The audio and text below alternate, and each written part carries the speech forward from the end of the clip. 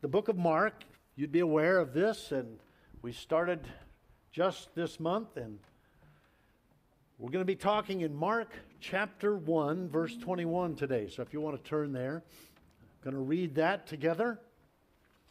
I'm going to talk about a subject that really is quite talked about today, today's world.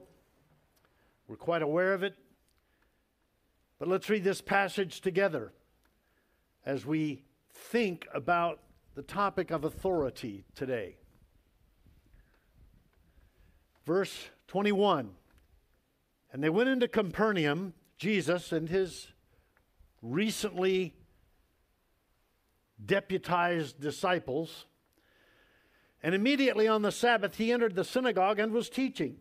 And they were astonished at his teaching, for he taught them as one who had authority.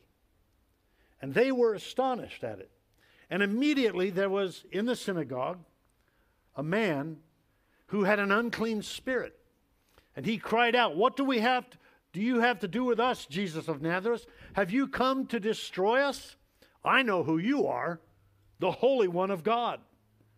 But Jesus rebuked him, saying, "Be silent and come out of him." And the unclean spirit, convulsing him and crying out with a loud voice, came out of him. And they were all amazed, so that they questioned among themselves, saying, "Who is this? A new teaching with authority. He commands even the unclean spirits, and they obey him." And at once his fame spread everywhere throughout the surrounding region of Galilee. And immediately he left the synagogue, and he entered the house of Simon and Andrew, and with James and John. Now Simon, or as we understand later is called Peter, Simon's mother-in-law lay ill with a fever, and immediately they told him about her, and he came and took her by the hand, lifted her up, and the fever left her, and she began to serve them. That evening at sundown, they brought to him all who were sick or oppressed by the demons, and the whole city was gathered together at the door. And he healed many who were sick with various diseases, and cast out many demons, and he would not permit the demons to speak, because they knew him. Let's pray. Lord, I am very aware this day that what I say can be lost, can be not said well.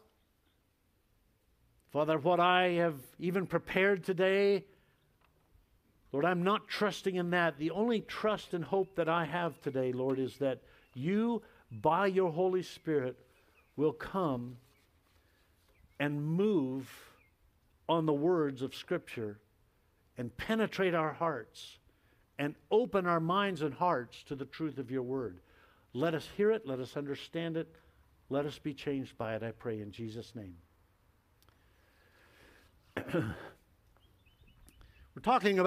We're going to be talking about authority today, because that's one of the main points of this passage.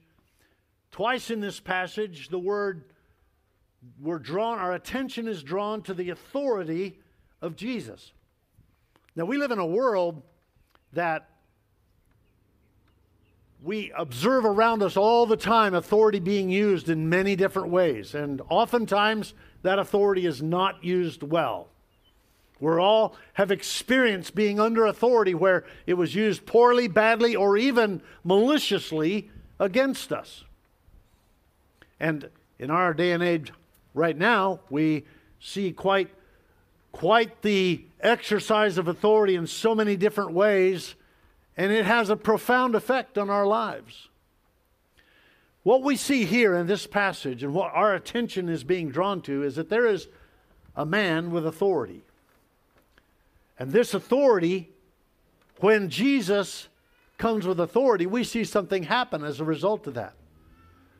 And to summarize what I'm saying here today is that when Jesus comes with authority, the supernatural becomes natural. When he walks in the room, things happen. In Mark's version, as you heard the last weeks, Mark's version, we see him going from being affirmed by John to being baptized to being filled with the Spirit, being thrust into the wilderness. He's experiencing temptation and testing. He's beginning his preaching. He's calling his disciples, and now the commencement of his ministry here. And it's all happening in just a few short verses. The other Gospels give you quite a bit of background, a lot of things happening. But Mark is doing this on purpose, and he does this to get our attention. He uses the word immediately 5 times in those first few verses. And this is standard with Mark. Mark, throughout the book, you'll hear him using this word immediately. And he's doing it to kind of keep us, the pace moving and keep the kind of the tension going ahead and moving ahead. And he's constantly saying this. And we get this sense of the constant present tense going on. He's just walked in, Jesus now has just walked in to the town of Capernaum. And Capernaum is a city that's right on the northwest shore of the Sea of Galilee. Capernaum was a place that Jesus did a substantial number of miracles here. In fact, it's a place where Jesus rebukes Capernaum because he said, hey, if the miracles done in you, Capernaum, had been done in Sodom and Gomorrah, they would have repented long ago, he says in Matthew chapter 11. It's just one of these places where there seems to be a deadness and an inability for belief to be stirred up in people's hearts. And yet this is where Jesus begins his ministry. And his ministry display is a powerful one at that. Now, in this passage that I just read, we see 3 more times this word immediately is used. Again, to keep that momentum going forward, for us to have this sense that we're in the middle of the story. So I want you to feel that to some degree, if you can today, this fact that you're there. You remember that? I don't know if you know, never mind. You probably don't remember it. But back when I was young, we had a program called You Are There. And then they would take you on the program and you would be a part of this story. And this is what's happening here. Mark's saying this in a way to say, okay, you're there. Picture this, imagine this, you're there, you're a part of this thing. So it's kind of a day in the life of Jesus. And the word authority is used twice, as I said, Greek word exousia, and it's a word that describes this inner power, this governing authority that one has. And I believe Mark is highlighting this in Jesus' life today. So I want to talk about 3 things. First of all, Jesus declared authority. Secondly, Jesus demonstrated authority. And finally, Jesus deserved authority. So let's look first of all at the declared authority. What we see in this passage just before the one that we've read here, we see in verse 18 and 19, it says, after John was arrested, Jesus came to Galilee, proclaiming the gospel of God and declaring and saying, the time is fulfilled and the kingdom of God is at hand. Repent and believe the gospel. Now keep in mind, we don't really know at this point what the gospel is. He's saying, I'm proclaiming good news. But the cross is 3 years away. It's not happening anytime real soon. And so what is the gospel that he's talking about here? What is happening? Well, to give you, first let's get some context for what Jesus is doing here. As I said, he's in Capernaum and he's walked into the synagogue to preach this message of the kingdom. And in the synagogue, he goes directly to the place where the word of God should be held in the highest honor. This is the place, the synagogue, where God's word should be held in the highest honor. And he begins to share. Now, synagogues were places where the Jews had to establish a synagogue if there was at least 10 families present in an area. And then they were required to establish a synagogue. Synagogue had leaders that administrated it, but they didn't have regular preachers. They just took people that came in, and the ruler of the synagogue would appoint somebody to share that day. And that's the picture we have here. Jesus is walking into the synagogue, and somehow the ruler, whether he knew he was coming or just saw him and sensed something there, he just says, you want to speak today? And Jesus begins to share. This is the context of what's going on. And people have never experienced anything like this before as you see it. Normally, they're used to the scribes. So the guys that would typically speak would be guys that they called the scribes, and the scribes would be the guys that took the Torah and they kind of broke it down into regulations for everyday life, every rules for every detail of life. You can imagine how exciting that was. You know, just sitting there talking about rules for your life today, and the 10 things you must do today to be a righteous Jew or whatever the case. And this is what they're used to. Jesus walks in, and he is exercising something quite different, because before anything of a supernatural sense happens, they're saying, what is this teaching given with such authority? This is amazing teaching. What is this? Well, he's not talking about details of the law. He's talking about the kingdom. The kingdom of God has come. The kingdom is coming. God is doing something. He's doing something clearly different, and he spoke it in a way that it was obviously different to them. They recognized authority. It was obvious. He was declaring, in reality, this precursor to the full-fledged good news, that the effects of the fall were being overcome and that God was establishing his kingdom now in its final form. This is the beginning of something that's going to usher in the kingdom of God, and it's beginning in this moment with the reality that he is now going to start overcoming all the powers of authorities out there and establish his own kingdom.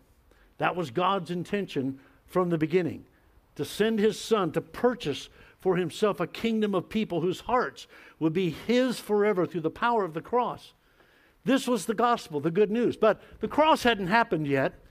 And in its earlier form, this is what was going on. God was at work to undo all that had been lost in the fall. The incarnation itself. I mean, we celebrate Christmas, and we fail. I think it's so familiar to us. We fail to grasp the reality of the incarnation and what God was doing. This act of bringing his Son, choosing and electing his Son to come. And this, even the incarnation, is an act of God's electing grace. God is proclaiming the kingdom even in the incarnation of Christ. In his Institutes, John Calvin calls it a mirror into God's grace. It was done without any regard to human effort or merit.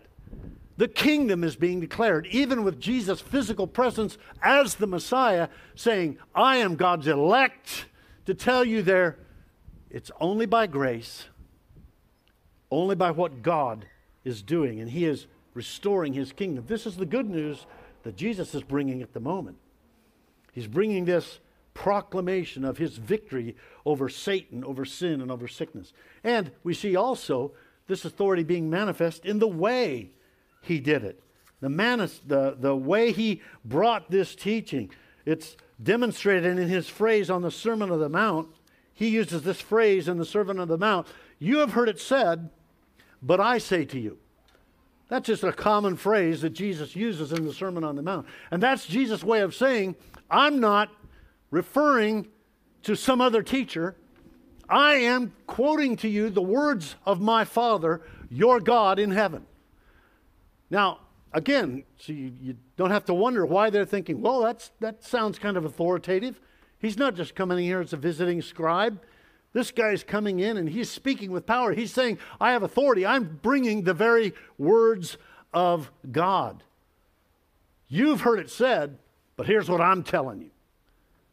Now that would bring some attention to people and cause their attention to be focused on what he's saying. And they sensed that authority in him. It was inherent in what he was. He's preaching this good news of the kingdom, and it comes with a profound sense of his own godness, if I can say it that way.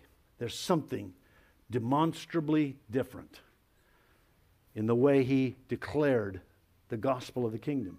But secondly, we see that he demonstrated kingdom authority. He demonstrated authority. So we observe now there's an immediate outflow and beginning of the supernatural that takes place. Up to this point, he's been declaring, he's been teaching. The authority is obvious. They're seeing it. They're responding to it.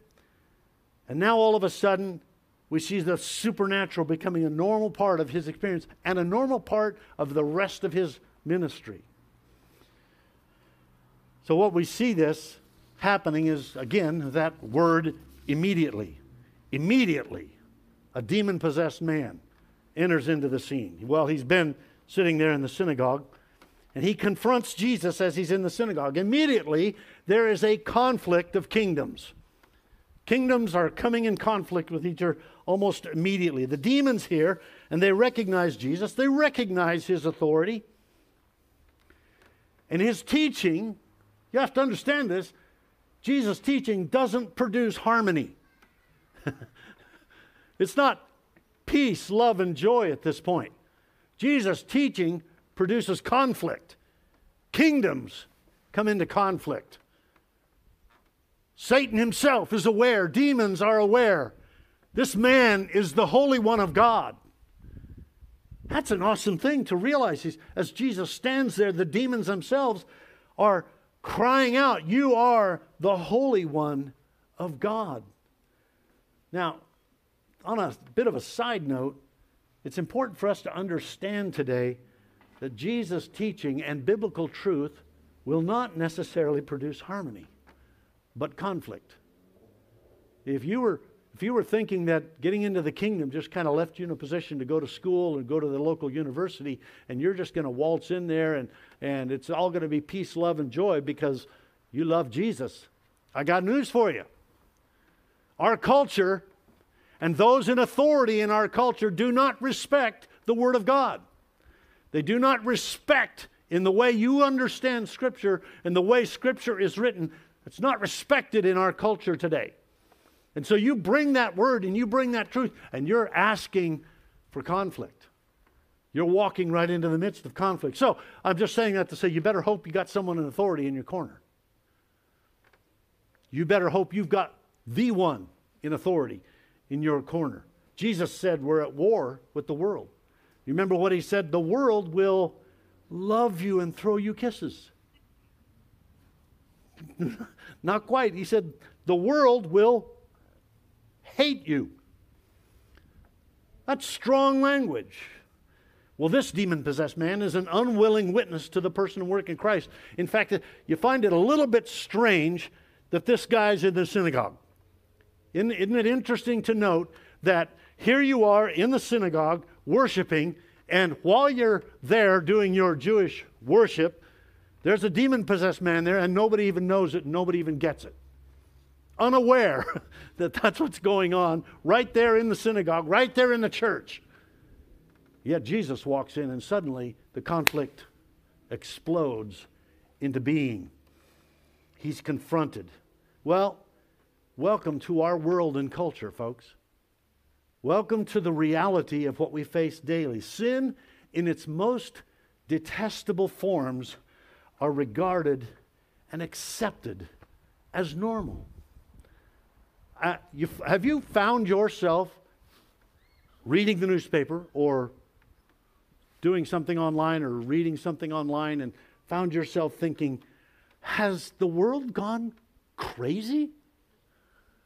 I mean, seriously, are they really thinking that what I am hearing on this television program or on this Facebook post, that this is reality? They really believe these things? It's incredible. You find yourself thinking common sense. I mean, you don't even necessarily think from a biblical standpoint it's wrong. You just find yourself thinking from a sheer common sense standpoint it makes no sense. And yet that's the world. And that's the world where the conflict comes, when the truth comes, when Jesus as authority walks in to the room.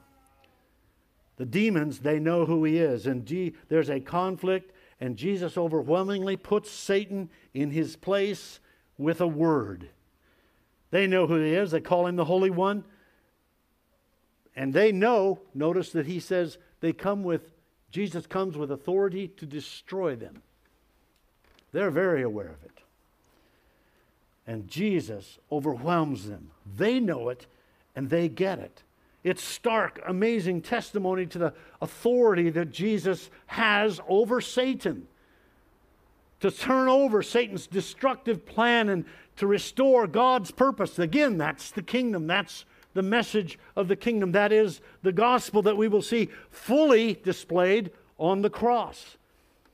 We ultimately see that this authority elicits fear and portends destruction to the satanic beings.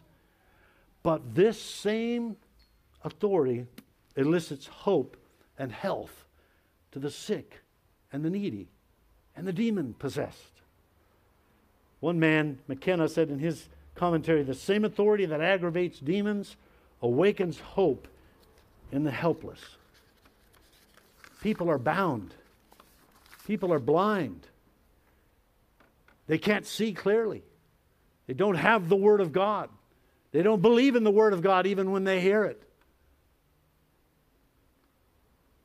But as Jesus comes with authority with the Word of God, life begins to spring forth. Change begins to happen because they see a demonstration of this authority. They're hearing authority. They're hearing it spoken. It's coming with great power to their minds and hearts, but now they watch it take place and they're seeing it happen right before their eyes. Profound effect. But secondly, so Jesus has authority over the powers of Satan, but he also has authority over sin. And I want to draw this out a little bit here, because all sickness, all demonic power comes from sin. It comes from the fall. In all that Jesus was dealing with, he's dealing with the effects of sin. Marred humanity we're all marred. It's pervasive. We talk about the doctrine of total depravity, which R.C. Sproul later went on to define as, in a little bit better term, I think, radical depravity. Meaning, we're not all as bad as we could be, but every bit of us is affected by sin. All of us, everything within us has been affected by sin. Not just our souls, but our bodies. It radically spreads completely through our entire being. Nothing is left unaffected. So Jesus comes to restore God's authority, God's kingdom. This is good news because it means in Christ, he's dealing with our biggest problem, and that is sin. You think about all the problems you got in your life. Let me tell you, the one problem you can just say without a doubt is your biggest problem is the fact that sin dwells in our lives, and it affects our lives. Mark chapter 2, we'll see in just the next week or two. We're going to read the story, and we're going to be talking about the paralytic that was dropped down through the ceiling. Jesus is teaching in a home somewhere, and his friends bring a paralytic man, and he's laid on a pallet, and they open the roof up, as we are talking here about Jesus' power over sin, and they open the roof and they drop this paralytic down, and as he lands there in front of Jesus, Jesus does something quite amazing, and it blows the minds of the people that are there. He says, "Son, your sins are forgiven." Now, think about the impact of those words. Well, here's the impact it had on the people that were there. They start mumbling and complaining among themselves. Whoa, wait a minute. Who can proclaim forgiveness of sins but God alone? Okay, so without getting it, they get it. That's right. Nobody can proclaim forgiveness of sins except God alone. And so they're complaining about Jesus. And so Jesus then begins to take attack with them. And he says to them at this point, "So tell me, which is easier? To say your sins are forgiven, or to say, rise up and walk? If I were to heal this man, would that be a greater thing or a lesser thing than forgiving of sins?" Where does that fit in your context? He's saying to them. And ultimately, Jesus says this, "But so that you may know that the Son of Man has power on earth, authority on earth to forgive sins, I say to you, rise up and walk." And so he does, right there in their presence. Now, I submit to you, prior to ever walking, that man was radically changed by the proclamation of forgiveness of sins. I submit to you that when Jesus said that, listen, let me ask you, have you ever, in your own testimony, do you remember when you came to faith in Christ and you remember that fact, that reality struck you? I'm forgiven.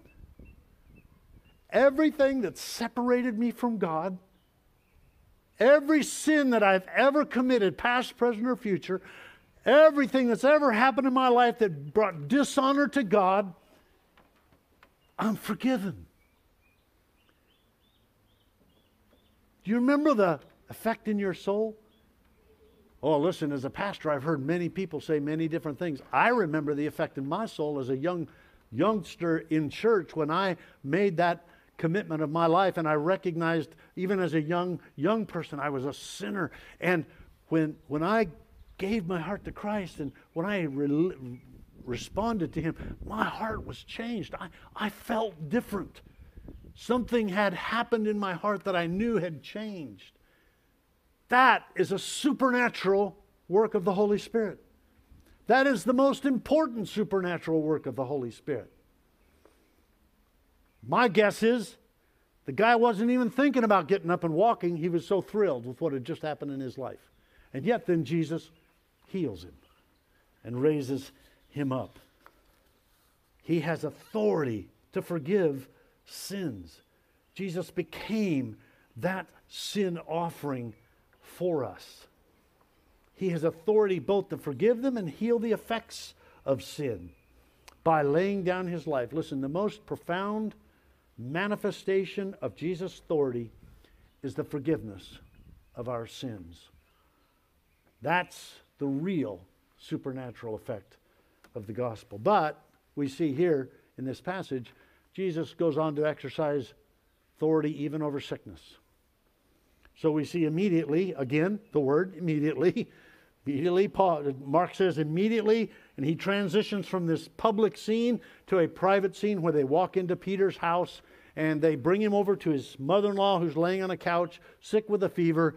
And Jesus, all it simply says is Jesus just grabbed her by the hand, lifted her up, the fever's gone, she's completely healed, and she begins to serve.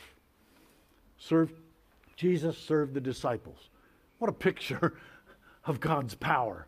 It's not even any pretense. There's no show. There's no, I say unto thee. He just reaches, grabs her hand, and lifts her up. Instantly, the authority of Jesus brings complete healing and deliverance. Sickness, disease, broken lives, mental illness, anger, rage, addictions, all of these things have their roots in one thing: sin.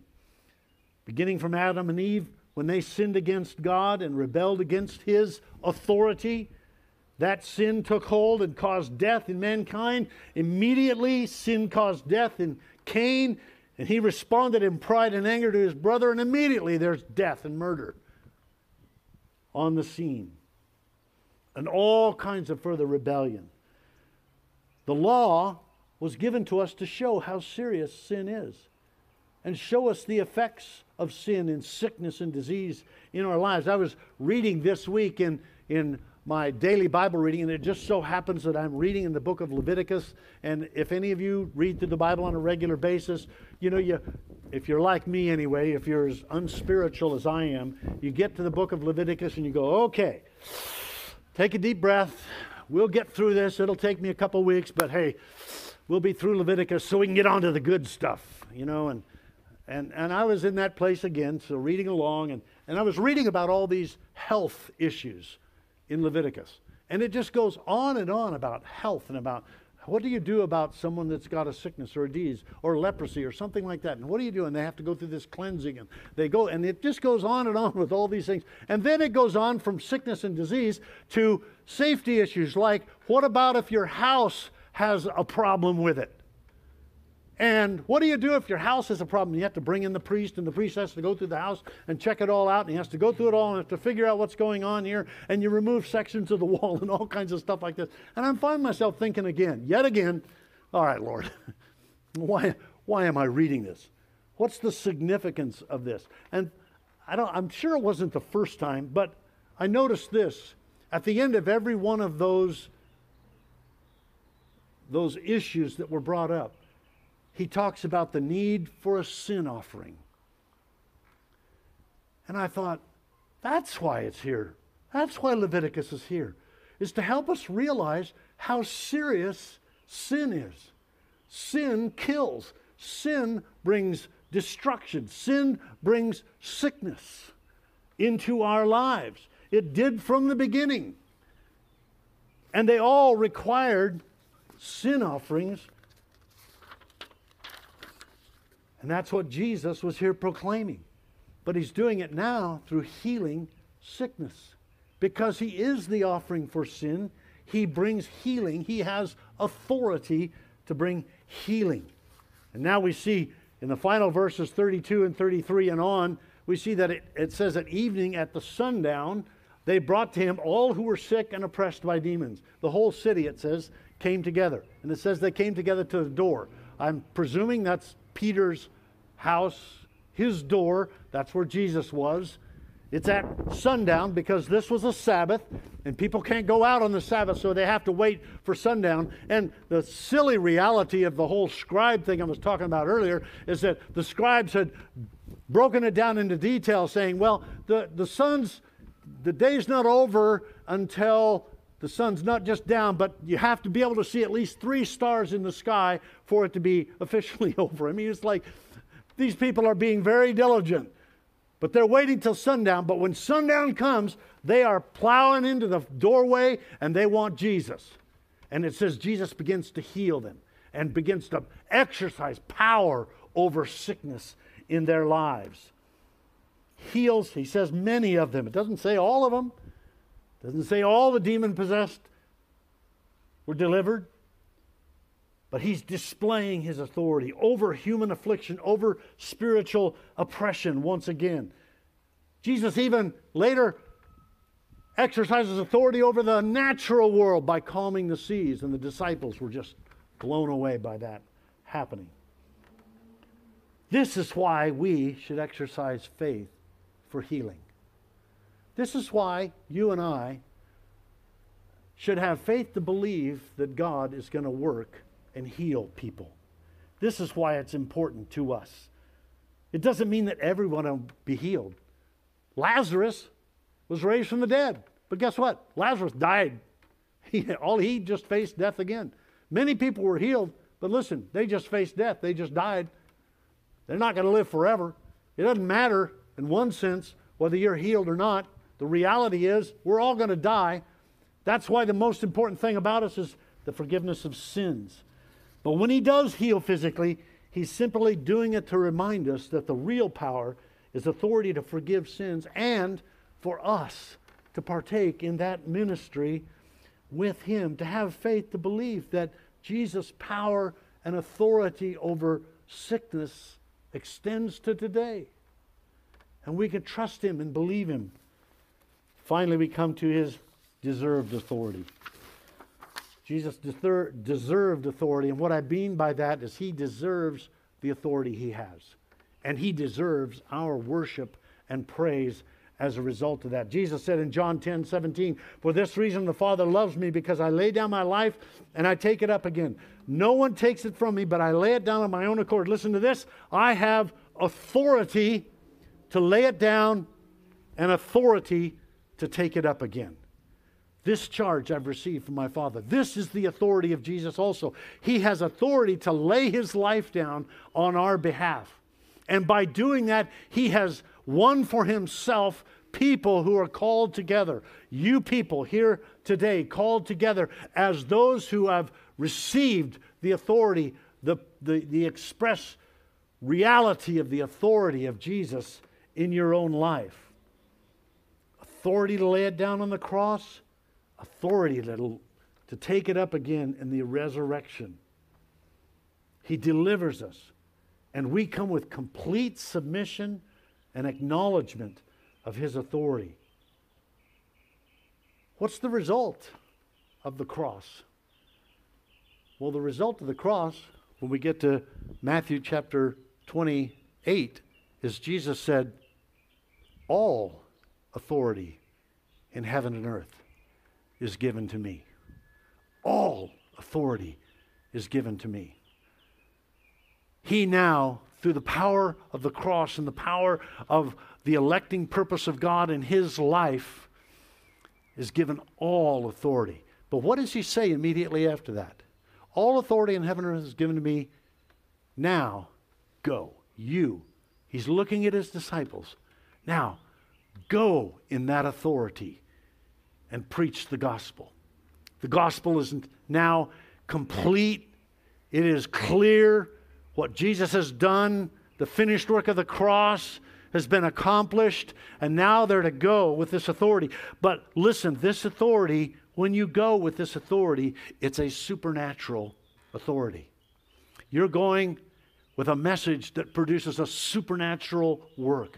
In other words, the supernatural becomes a natural part, not just of Jesus' life, but of yours, because of the gospel of Jesus Christ being proclaimed through you. Is the supernatural natural to you?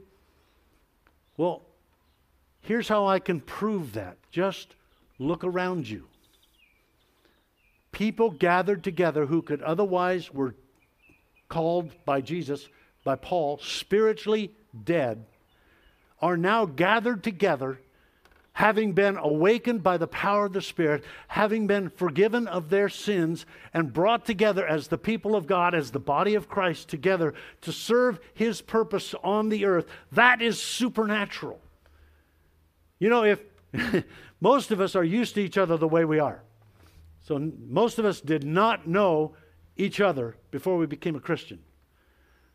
But how many times have you heard somebody said, oh, listen, if you had known me, if you had just known what I was like. Now listen, I was a nice guy. Sorry. I was a child raised in the church.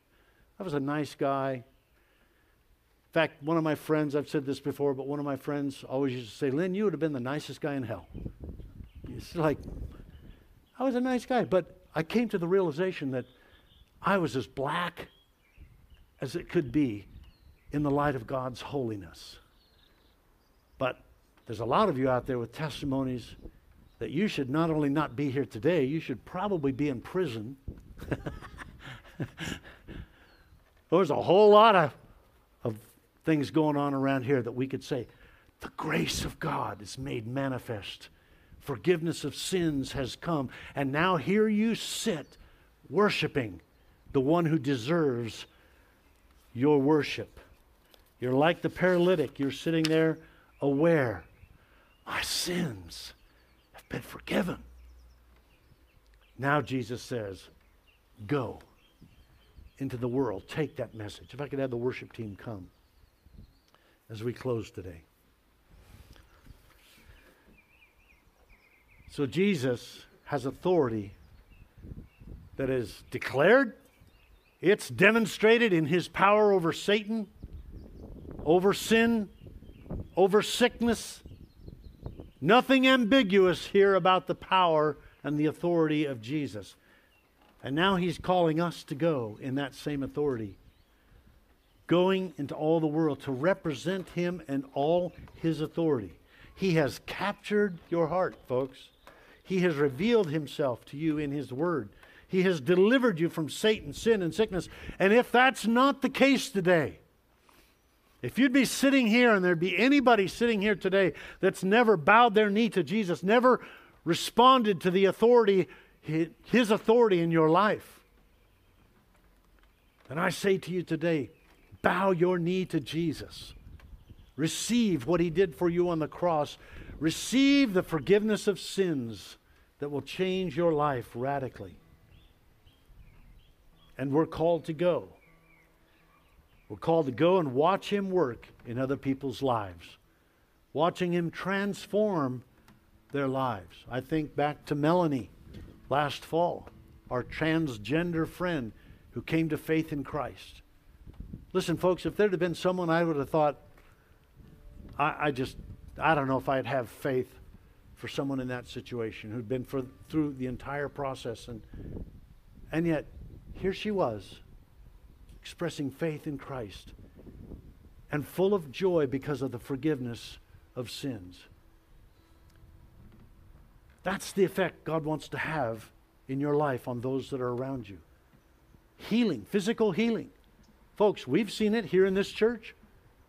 I could list down for you the cases of cancer that we've seen healed, not just because they did chemo, but because God supernaturally intervened and the doctors were going, I don't get it, but that was real.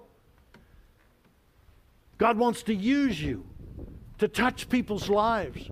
He wants to demonstrate His power yet again through the gospel of Jesus Christ. He wants to see people delivered from the power of Satan. He wants to see people set free from bondages in their life. He wants to see you freed from anything that holds you back. This is the God, the Jesus that we serve, and we are called to go. Go into all the world and see the supernatural become a natural part of our lives and who we are.